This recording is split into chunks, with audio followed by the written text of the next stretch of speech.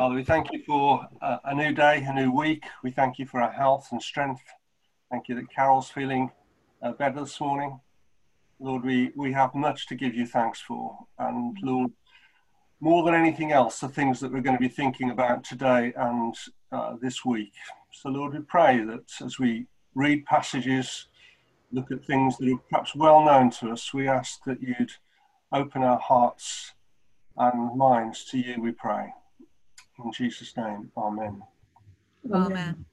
Amen. Okay, so we're going to look this week. We've talked about Jesus' birth and coming into the world. We've looked at his ministry, his teaching, and miracles. And today we're going to come, if you like, to that final week of Jesus' earthly life.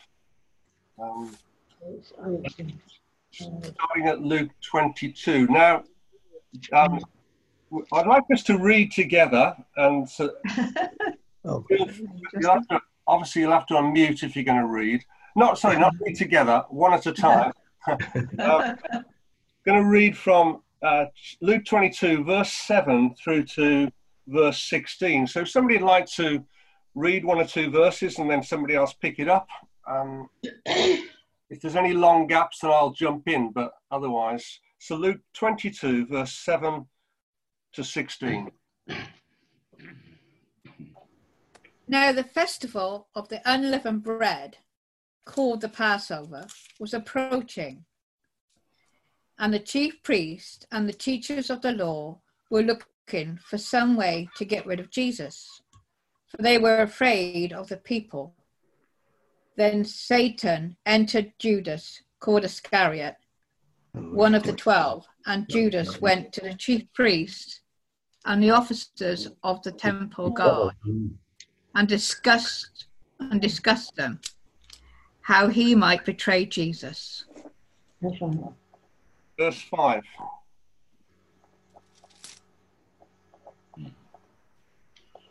They were delighted and agreed to give him money. He consented and watched for an opportunity to hand Jesus over to them when no crowd was present. Then came the day of unleavened bread, on which the Passover lamb had to be sacrificed.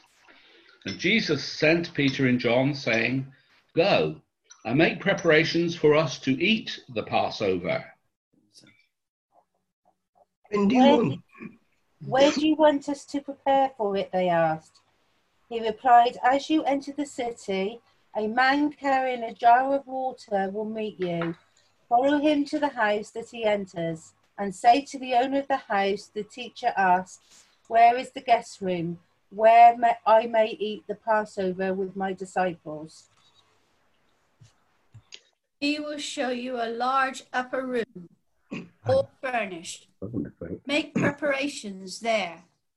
They left and found things just as Jesus had told them, so they prepared for the Passover. When the hour came, Jesus and his apostles reclined at the table, and he said to them, "I have eagerly desired to eat this Passover with you before I suffer. For I tell you, I will not eat it again until it finds fulfillment in the kingdom of God." After taking the cup, he gave thanks and said, That's fine. Not 17, 16. Okay. Thank you all. Thank you. So it's the heading this week is a meal to remember. And we know that speaks in different ways, but I'm sure this was a meal that the disciples would remember the rest of their earthly lives. And what happens today, of course, this is the last day of freedom for Jesus. And he knows that. This is the thing, isn't it? He knows exactly what is going to happen that day and the rest of the week. He's told them for a long time. In Luke chapter 9, verse 51, it says, Jesus resolutely set out for Jerusalem.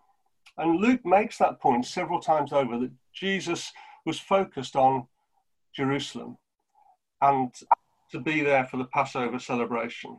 In Luke 18, Jesus tells his disciples specifically what would happen in Jerusalem, his suffering, his execution, his resurrection. But Luke tells us the disciples didn't understand what he was talking about. But Jesus knew exactly what was going to happen. And he was determined. He set his focus on being in Jerusalem that week, and nothing was going to stop him. His appointed time was to be there. And so on the Thursday, Passover day, they meet to celebrate Passover. And I'm just going to look at one verse today. I mean, there's many, many things we could teach from this passage, of course, aren't there? But I just want to pick on one or two verses, and it's the ones that we read right at the end there, when it says in verses 15 and 16, he says to them, I have eagerly desired to eat this Passover with you before I suffer. For I tell you, I will not eat it again until it finds fulfillment in the kingdom of God. I've eagerly desired to eat this Passover with you. Strange, isn't it, when you think about it, when we know that Jesus knew exactly what was going to happen straight after Passover, that he could say, I've eagerly desired to eat this Passover with you. Why was that? Why this eagerness, this desire to eat with them? Well, I think there's several things we could say there. First of all, of course, it was a meal, and what he knew was going to be his last meal. Oops, sorry about this. It's the trouble having your phone on, isn't it?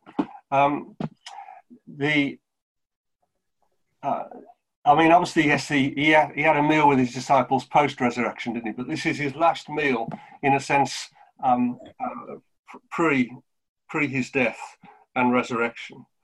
And I guess part of it is simply that these were his friends. These were his people that he cared about. I mean, we know in this chapter and what we read, even at this meal, they didn't exactly cover themselves in glory, did they, these disciples? We go on to read about how they're arguing about who's going to be the greatest. And right at the beginning of the meal, when no one was there, when no one was willing to get up and wash the feet of the others, were they? It was left to Jesus to do that. You know, so they weren't great guys, but Jesus loved them. Jesus loved them, and we know in John 17, later on this day, he'll be praying specifically for them, praying that God will keep them, protect them. And so there's that thing, I think, just of having a meal with friends. But also, of course, we know that this meal represented something. Isn't it interesting to think that this meal, this Passover meal that Jesus was going to celebrate with them, share with them, this meal was planned long before the first Passover. In fact, the first Passover, by that I mean that the Jews celebrated before their deliverance from Egypt. That first Passover actually was only a sign of the Passover that had been prepared long before that, when Jesus would come. And of course, we know, therefore, that in this meal, they look back to their deliverance from Egypt. They look back to their deliverance from slavery, and how, in a sense, the blood of the Lamb on the doorposts had meant that the angel of death passed over them.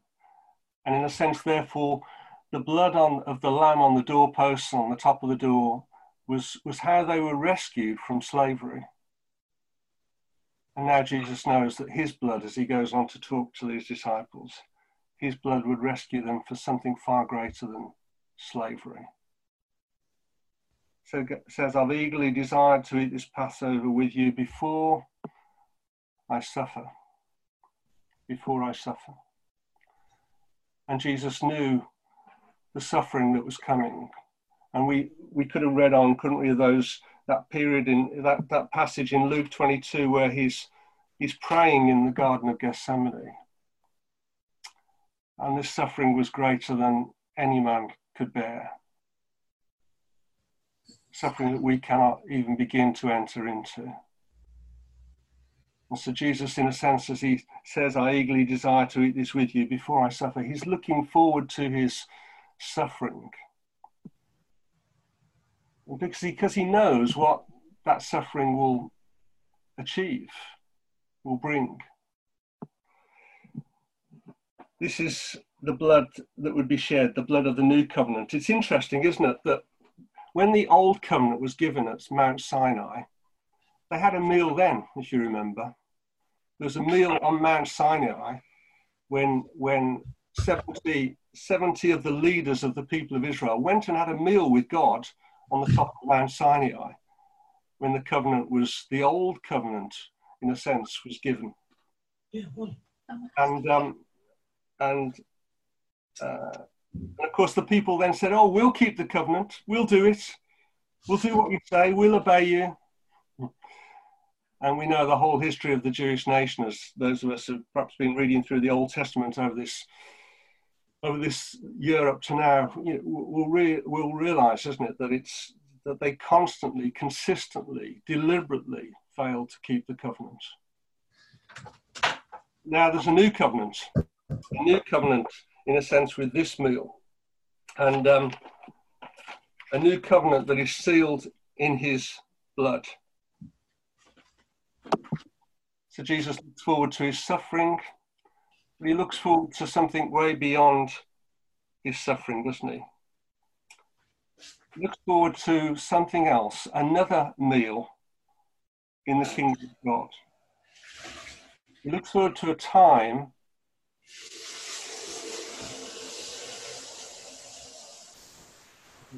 I don't know who that is and who wants to mute their microphone, but he looks forward to a time when he will eat again with his disciples.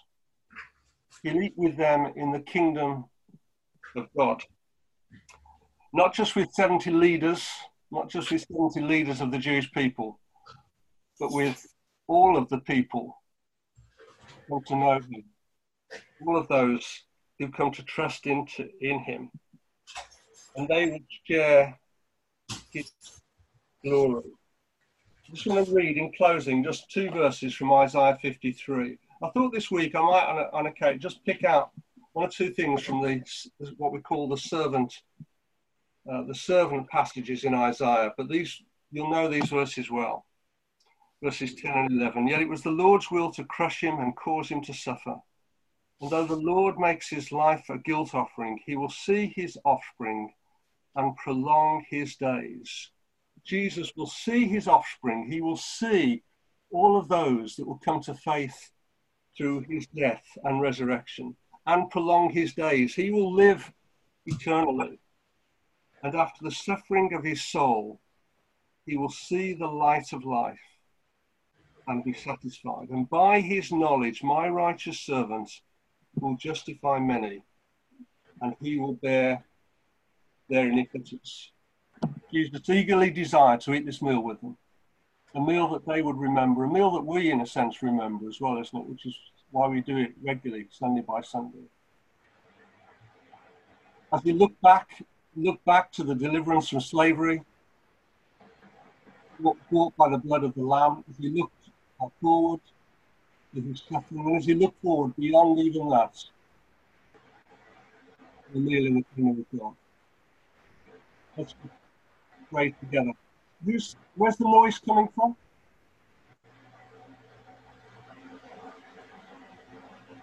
Can you all hear that? Carol? That's fine. That's better. Thank you. Okay, let's just pray together, just to reflect. And I suppose the thought in reflection is, as we've thought about that, am I eager? Do I eagerly look forward to that time when we will eat together in the kingdom of God? And therefore, do I also eagerly look forward to living today in the light of that? because that's what God has enabled and promised can be true for each and every one of us.